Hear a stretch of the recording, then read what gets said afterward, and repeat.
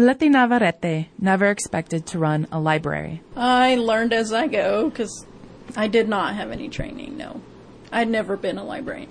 She was hired to help at first, but when the previous director left unexpectedly, Lety had to take charge.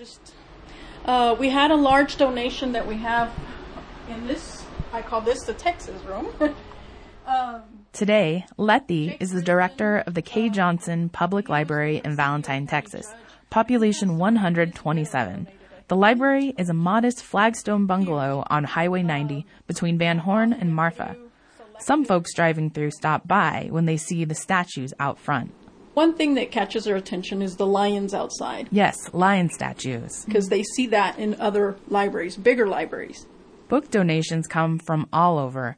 New Mexico, Arizona, other parts of Texas. But there's not enough room. The library is really small. New arrivals often end up in the free box. Here we started out with just these 3 shelves at the beginning, and we were thinking they were going to be pretty empty. But we've, as you can see, had to add shelves.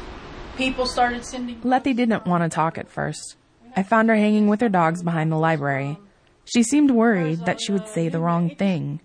But we start chatting and she gives the okay. I learned she's originally from Colorado. Her husband is from Valentine. To me, she doesn't look old enough to have just celebrated her 25th wedding anniversary or to be the mother of 3 in their 20s.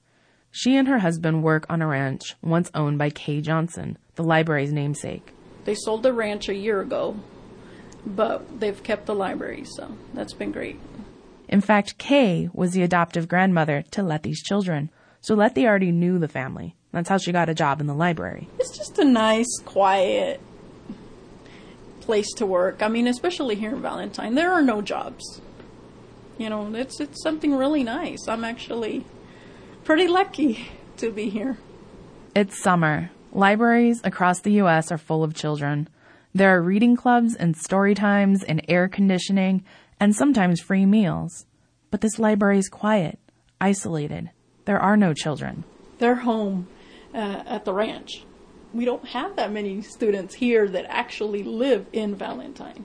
Things pick up when school starts. And in the evenings, they don't even have to let me know. They just come hang out, especially the kids if they want to, use the computer, the Wi-Fi. We try to have a volleyball net set up as well for them to just play volleyball. We have a basketball net out there so they can play basketball or just something for the kids to hang out. So we have back here children's room. Here in the kids' room, Lety is more animated. Kids love this little room. It's little, but she's got a smile on her face that wasn't there when I arrived. The shelves are packed to the gills and several picture books are propped up along the top. Titles like You Are My I Love You, Las Rosas Inglesas, The Princess and the Pea. There's a note on the bulletin board, Happy Valentine's Day, written by a child. Above it, Lety points out a poster-sized photo of her granddaughter with Santa. Are you raising her in the library in some ways? Oh, she loves to come to the library. Loves the library. K. Johnson loved to read and loved Valentine. In 2009, 2 years after she died, Kay's daughter opened the library in her memory. This library was named after a wonderful lady. Those people that knew her, know what I'm talking about. She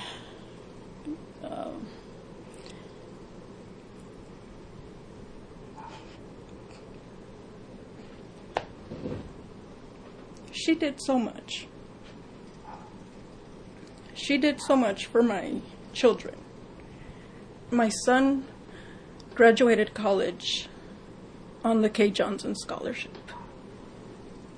Kay's obituary mentions all of Lety's children by name.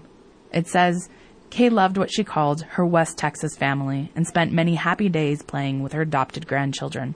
So being here every day, to me, I'm here for her. This is Andrea Gutierrez and Marfa for the Transom Traveling Workshop.